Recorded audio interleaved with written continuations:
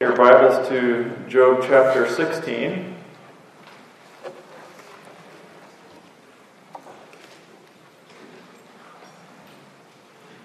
We're going to be continuing our series through the book of Job. This is entitled God and Suffering. It wrestles with a lot of the big questions on the topic of suffering. And this morning, because they go together, and we're trying to make good use of our time as we go through, we're actually going to be taking Job 16 and 17. So Job 16, 1 through chapter 17, 16. So 2 chapters.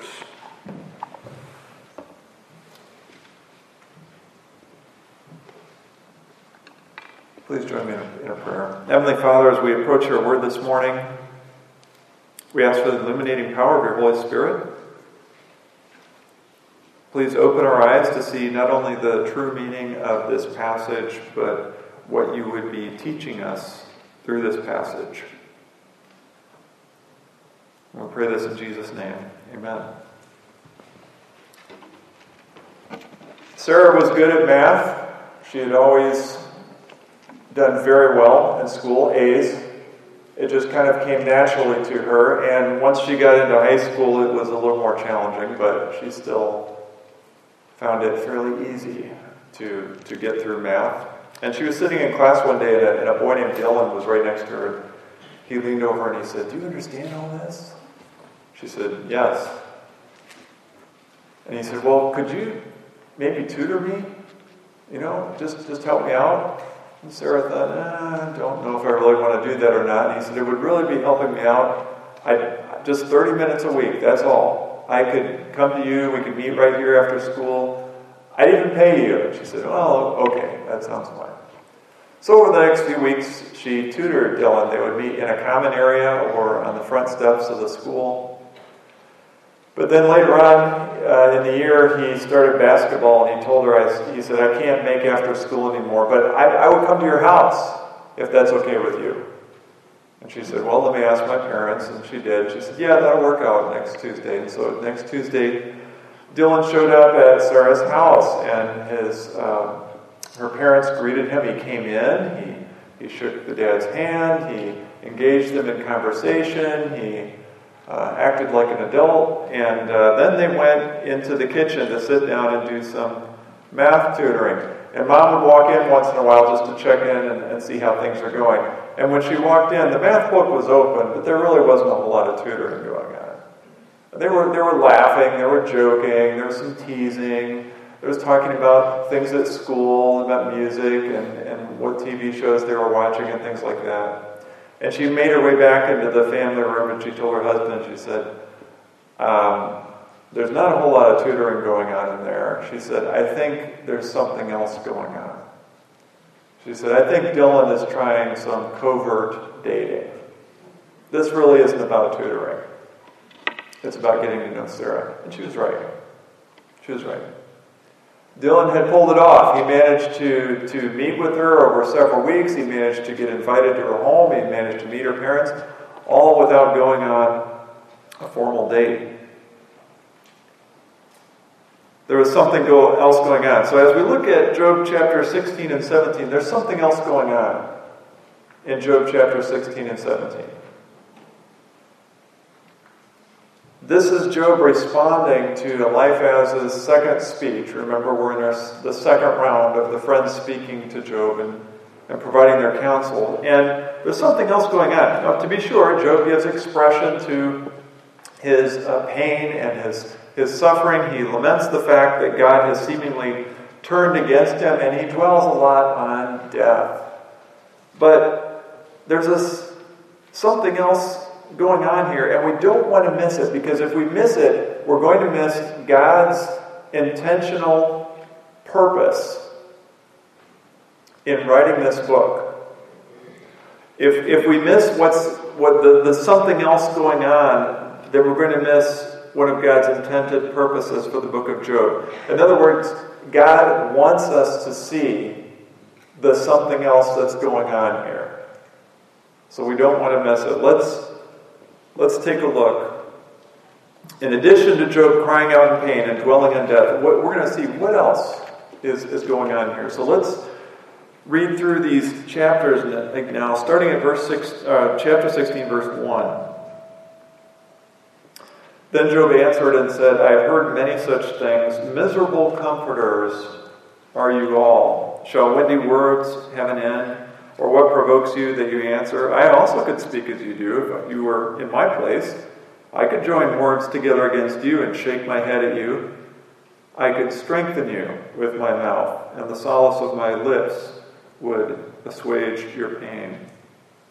If I speak, my pain is not assuaged. If I forbear, how much of it leaves me? Surely now God has worn me out. He has made desolate all my company, and he has shriveled me up, which is a witness against me. And my leanness has risen up against me. It testifies to my face. He has torn me in his wrath and hated me. He has gnashed his teeth at me. My adversary sharpens his eyes against me. Men have gaped at me with their mouth. They have struck me insolently on the cheek. They mass themselves together against me. God gives me up to the ungodly and casts me into the hands of the wicked. I was at ease, and he broke me apart. He seized me by the neck and dashed me to pieces. He set me up as his target. His archers surround me. He slashes open my kidneys and does not spare. He pours out my gall on the ground. He breaks me with breach upon breach. He runs upon me like a warrior. I have sewn sackcloth upon my skin, and I have laid my strength in the dust. My face is red with weeping, and on my eyelids is deep darkness. Although there is no violence in my hands, and my prayer is pure. O earth, cover not my blood, and let my cry find no resting place. Even now, behold, my witness is in heaven, and he who testifies for me is on high. My friends scorn me. My eye pours out tears to God, that he would argue the case of a man with God, as a son of man does with his neighbor. For when a few years have come, I shall go the way from which I shall not return. My spirit is broken. My days are extinct. The graveyard is ready for me. Surely there are markers about me, and my eye dwells on the provocation. Lay down a pledge for me with you. Who is there who will put up security for me? Since you have closed their hearts to understanding, therefore you will not let them triumph. He who informs against his friends to get a share of their property, the eyes of his children will fail. He has made me a byword of the peoples, and I am one before whom men spit. My eye has grown dim with vexation, and all my members are like a shadow. The upright are appalled at this, and the innocent stirs himself up against the godless. Yet the righteous holds to his way, and he who has clean hands grows stronger and stronger. But you, come on again, all of you, and I shall not find a wise man among you. My days are past, my plans are broken off, the desires of my heart. They make night into day. The light, they say, is near to the darkness. If I hope for Sheol as my house, if I make my bed in darkness, if I say to the pit, you are my father, and to the worm, my mother or my sister, where then is my hope? Who will see my hope? Will it go down to the bars of Sheol? Shall we descend together into the dust?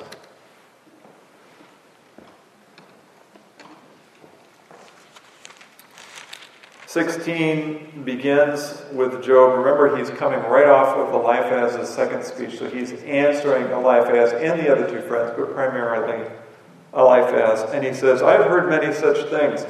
Job is calling out Eliphaz and saying, I've heard this before. Their philosophy, this, we call it Bildad's shoe, the idea that there is no such thing as undeserved suffering, and if you see someone that's having a hard time in life, well, then they must have done something to deserve it.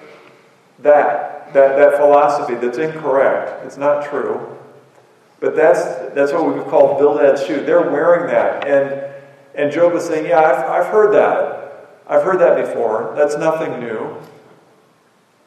Others have said the same thing. He may also even be referencing the fact that Eliphaz used a lot of that recycled material. If you remember that from last week, he said a lot of the same things he had said before, just a little bit louder and with a little less politeness. Miserable comforters are you all. That's an understatement. Comforters. They're not comforting Job. They're just making it worse. They're not helping. Verse 3, shall windy words have an end, or what provokes you that you answer? These are two questions. They're asking the same thing. Job's saying, why are you still here? Why do you keep going with this? It's just windy words. There's no reason for you to continue. Verses 4 and 5, if the tables were turned, I could do the same thing to you. I could do what you're doing. I could join words together against you. But I wouldn't, says Job. I would strengthen and encourage you. The solace of my lips would assuage your pain. That's what he's saying. I could do that, but I wouldn't do that. Why are you doing that to me? Verse 6, he states that he knew what he would say to his friends to encourage them to lift their pain, but he's saying, but I can't lift my own pain. I can't speak to myself and encourage me with my own words. He says, if I speak, my pain is not assuaged. How much of it leaves me? He's talking about his pain. The answer is none. None. And then 7 through 17 of chapter 16, this is all one big section, and we're going to call this the worst pain of all. So not only have his three friends turned against him, they're all miserable comforters, but God, seemingly from Job's perspective, has turned against him. Now this isn't true, of course, but from Job's perspective, it seems like God has cut him off. Instead of being for him, God now seems against him. It begins, surely now God has worn me out. He has made desolation all my company, or has made desolate all my company. He's talking about all his friends and family. Remember, all his children dead. They're dead in a single day. All his friends gone. His reputation in the community gone. Even his three friends are not really treating him like friends. Even his own wife had turned against him. He's shriveled me up, which is a witness against me. My leanness has risen up against me. In the ancient Near East, if someone was well fed, if someone had a good amount of muscle tone and body fat on them, that was a sign of blessing. You must be doing something right because you're eating well. In contrast, if someone was walking around with their ribs sticking out and they're somewhat, gaunt, emaciated looking, and they've lost all their muscle tone because it's just wasted away, well, then you're not doing so well. You're starving to death. And that's not a good thing. Well, that's what Job looks like. He's shriveled up. He's wasting away. So that's a witness against him.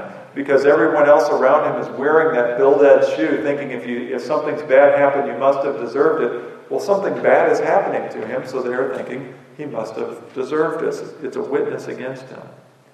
He has torn me in his wrath and hated me, gnashed his teeth at me, sharpens his eyes against me. So Job, remember, he's not just saying that God has turned his back on him and is ignoring him. He's saying God is coming after him. And God's not neutral here. He's coming after him. Men have gaped at me with their mouth. They have struck me insolently on the cheek.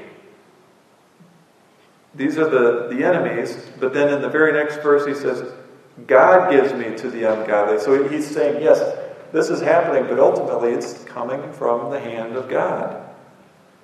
I was at ease. He broke me apart, seized me by the neck, dashed me to pieces. Archers surround me, slashes open my kidneys, breaks me, runs upon me like a warrior. This is language of a violent attack.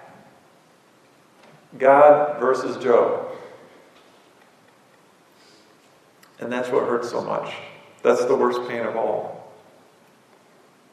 Yes, all those other things hurt. He's lost his health, he's lost his possessions, he's lost his family. But what really hurts the most is that God has turned against him, seemingly.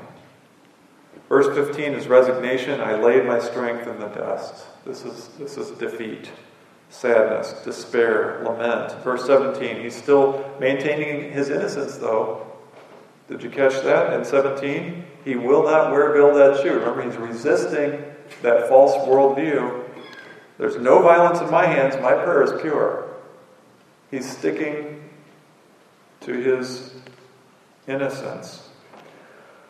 There are really two takeaways from this big section, 7 through 17, the worst pain imaginable. I think number one, we need to understand the greatest source of Job's suffering was being cut off from God and treated like an enemy.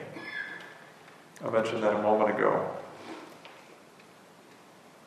We've already established that the suffering that Job is experiencing is from God. God is the sender of the suffering, but here it is from his own lips. Job is acknowledging that he understands this is from God, and that's the most painful part of his experience. It's that loss of relationship with God. That's what hurts. Which causes us to ask the question, what do we fear the most? Sharks, snakes, maybe. But assuming we're not going to be eaten by a great white or fall into a pit of venomous snakes, our more realistic fears would be something like what? Loss of health? Some kind of diagnosis? Loss of job or income? Which could lead to loss of home, loss of our family, perhaps. Or would be the worst thing that we lost, would the worst thing be our relationship with God? See, Jesus asked the same question, Matthew 16:26, for what will it profit a man if he gains the whole world and forfeits his soul? Would we rather have everything, and I mean everything, but no God? Or would we rather have God and nothing else at all?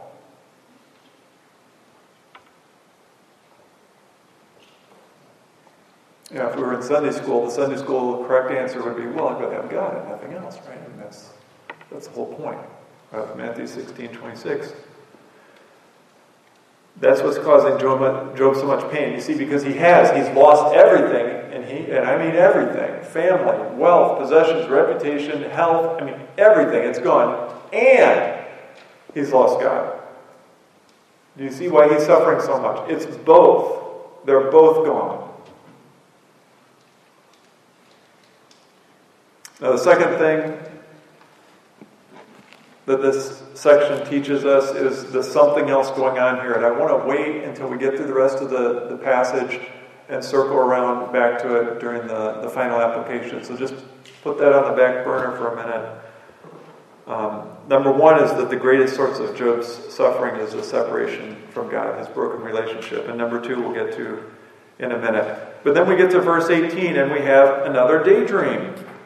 Remember this from chapter 14? Job was kind of thinking out loud, and he had this daydream. God would cover his iniquity. His transgressions would be sealed up in a bag. He would be raised to new life. This was his daydream. This was his what if. What if this were possible? And remember, we affirm that is possible. That's the reality that we have through faith in Jesus Christ. Well, here's another daydream. Verse 18, O earth, cover not my blood, and let my cry find no resting place. So to cover someone's blood is another way of describing to put an end to something, to cover it up, to finish it, to hide it, to disclose something. And he's saying, I might be on my way out. He believes he's dying. I might be on my way out, but I don't want my case, my cause, my plea before God, I don't want that to die. I want that to keep going. I don't want my cry to find a resting place. I want that answered, even if I myself die. Even now, behold, my witness is in heaven, and he who testifies for me is on high. Who's Job talking about? What is his hope? He's thinking, okay, I might be done. I might not be able to have my real-time conversation with God. I may not have my day in court, my day where I can plead my case before God.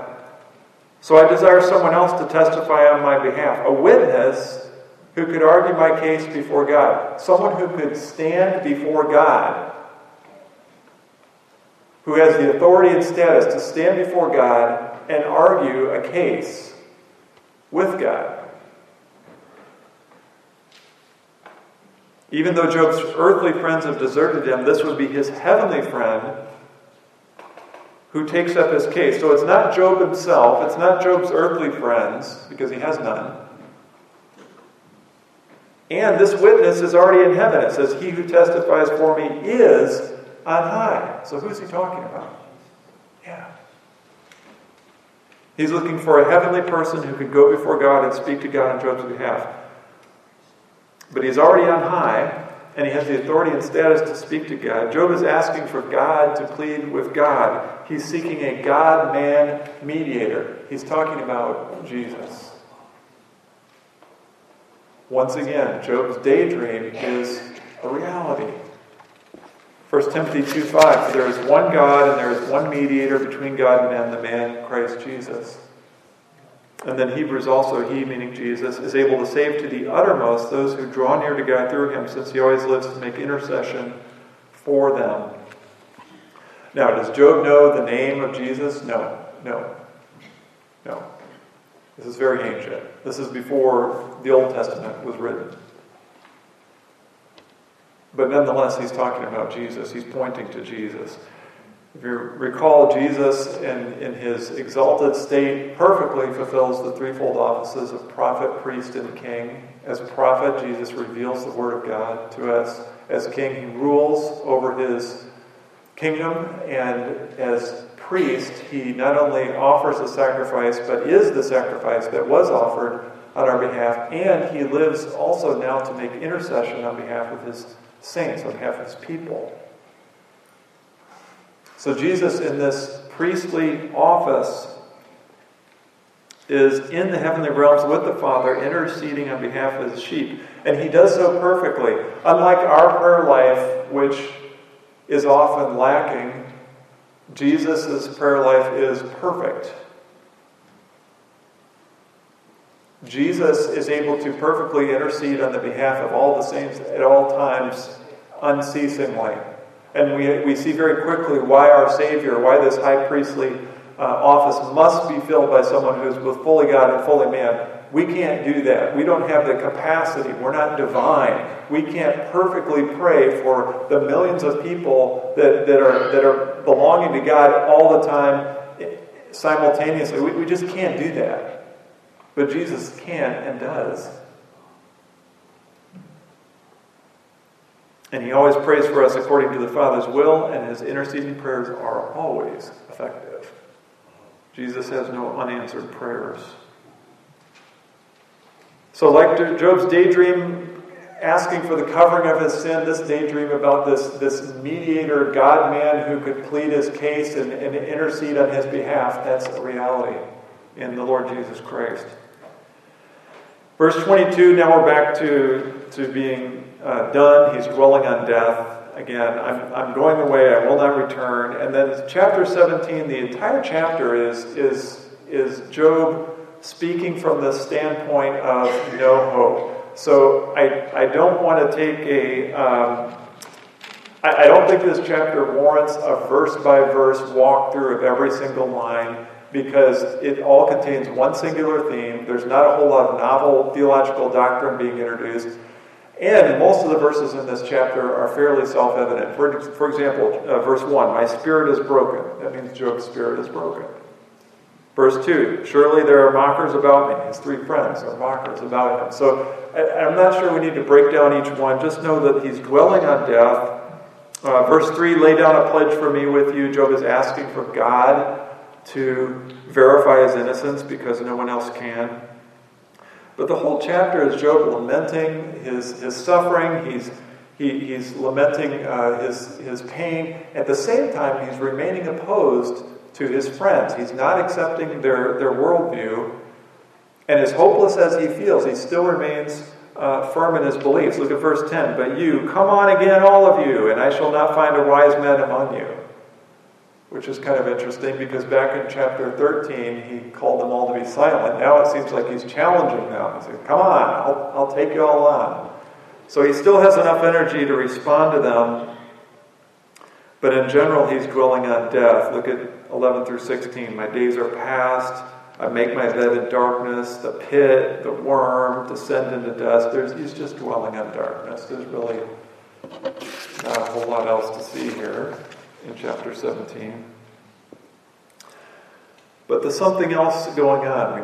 We need to see this. Now, if we were to summarize 16 and 17, it would look something like this. We see Job responding to the second speech of Eliphaz, calling the three of them miserable comforters. None of their speech can assuage his pain, and his own words do not diminish his suffering.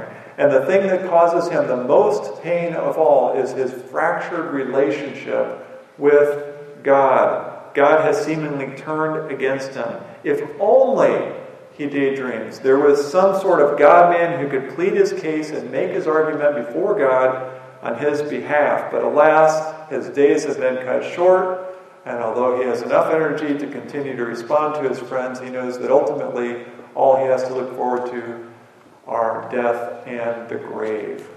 That would be a summary of what's going on in these two chapters. Now we can see how this passage explicitly or overtly points us to Jesus Christ in that daydream. Once again, who else could this possibly be? This God-man mediator who stands before the Father and intercedes on behalf of his people. Of course, that's Jesus, performing his role as mediator and as perfect priest. But that is not the only Christ reference. Remember, I told you to put it back on the back burner. Let's bring it up to the front burner as we take a look at it. Remember, the first takeaway was that his greatest pain of all was his broken relationship with God being cut off. Okay? That's the front, the issue that we see. The something else going on is this. As a type of Christ, Job is pointing us to Jesus.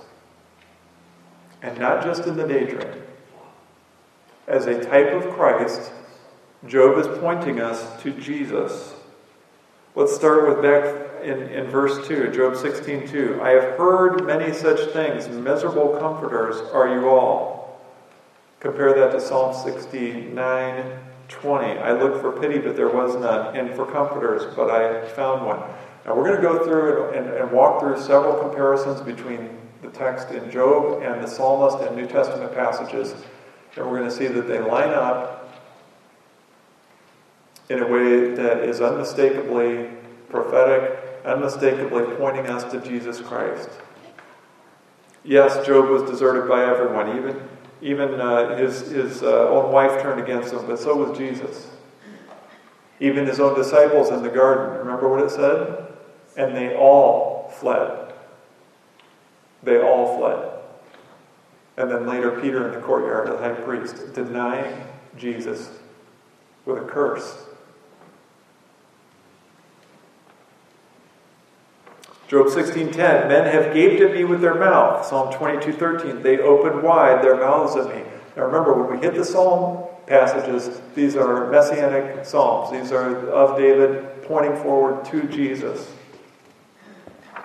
Job 16:10, they have struck me insolently on the cheek. Matthew 26, then they spit in his face and struck him, and some slapped him. Job 16:10, they massed themselves together against me. Matthew 27:1, all the chief priests and the elders of the people took counsel against Jesus to put him to death. Job 16:16, my face is red with weeping, and on my eyelids is deep darkness. Psalm 69:3, I am weary with my crying out. My eyes grow dim with waiting for my God. Job 16:7, surely now God has worn me out. He has made desolate all my company. Psalm 38, my friends and companions stand aloof from my plague, and my nearest kin stand far off. Job is a living illustration, a living prophetic type pointing forward to Jesus. He is foreshadowing the sufferings of Jesus. So Job is giving us more than just words to describe his pain. He is pointing us forward to our Savior. He is prophesying the way of Jesus. Undeserved suffering followed by exaltation. That was the way of Jesus, remember? Undeserved suffering, exaltation. What's Job going through? Undeserved suffering. The book makes a point to make sure we understand that it's undeserved. followed by exaltation in Job chapter 42. The language is also witnessing to the work of the Holy Spirit as he inspired the writing of Job. This language is intentionally mirroring the language of the Psalms and the New Testament as they both find fulfillment. Again, did Job know that he was a living type pointing forward to Jesus? No. But now with the full revelation of God before us, we know that Job's experience was serving that exact purpose. This is the something else that's going on. As Williams states, we can read Job with its full redemptive historical purpose in view. It's more than an ancient snapshot of a tragedy holding only the same morbid interest to a passerby as a car accident on the freeway. It's a reflection of something truly sacred in the heart of the believer, a faint but real image of what Christ would suffer in the flesh for the sake of our redemption. Do we see what's going on here? Do we see there's something else? Because here's the thing. Sometimes when Job is studied, if in a Bible study or if it's preached, we get to those applications that are on the surface, and they're there. They're there. How to endure suffering. How to trust God when times are tough. Amen.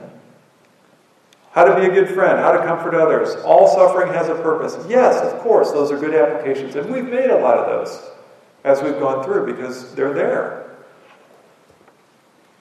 But if that's where the application stops, if Job is simply this story of a guy who suffers a lot and, let's see what we can learn about suffering. If that's where it stops, then we are missing what God has intended this book to be. There's something else going on. In addition to all those good practical applications, the book of Job is purposely giving us another book in the Bible that points us to Jesus Christ. That is the message, after all, of the entire book, is the overarching message. The Bible consistently and repeatedly provides Jesus as the focal point with unmatched levels of complexity and detail. And each individual book is in complete unity with the rest of the books in the Bible.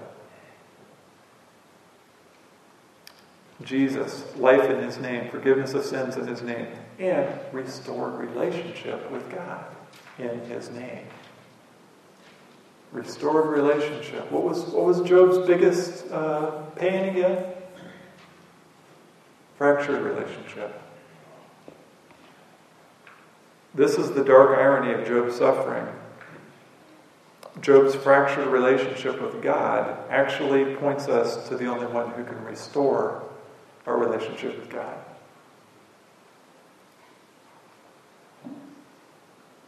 And God wants us to see this.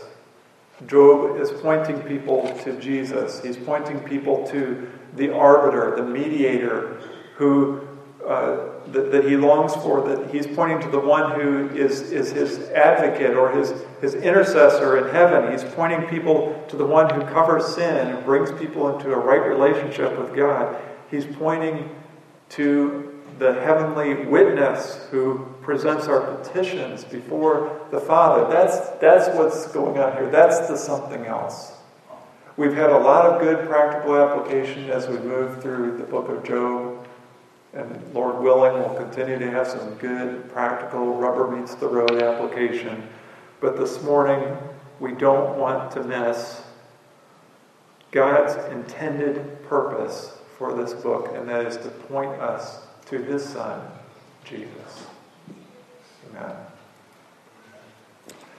Father, we thank you that you have revealed your Son to us, not only in the pages of Matthew, Mark, Luke, and John, but also throughout every page of Scripture. Father, we thank you that we have Job, who is a living type, pointing forward, prophesying the way of the Savior. Lord, we don't want to miss that. Father, help us to see Jesus whenever we open your word. Amen.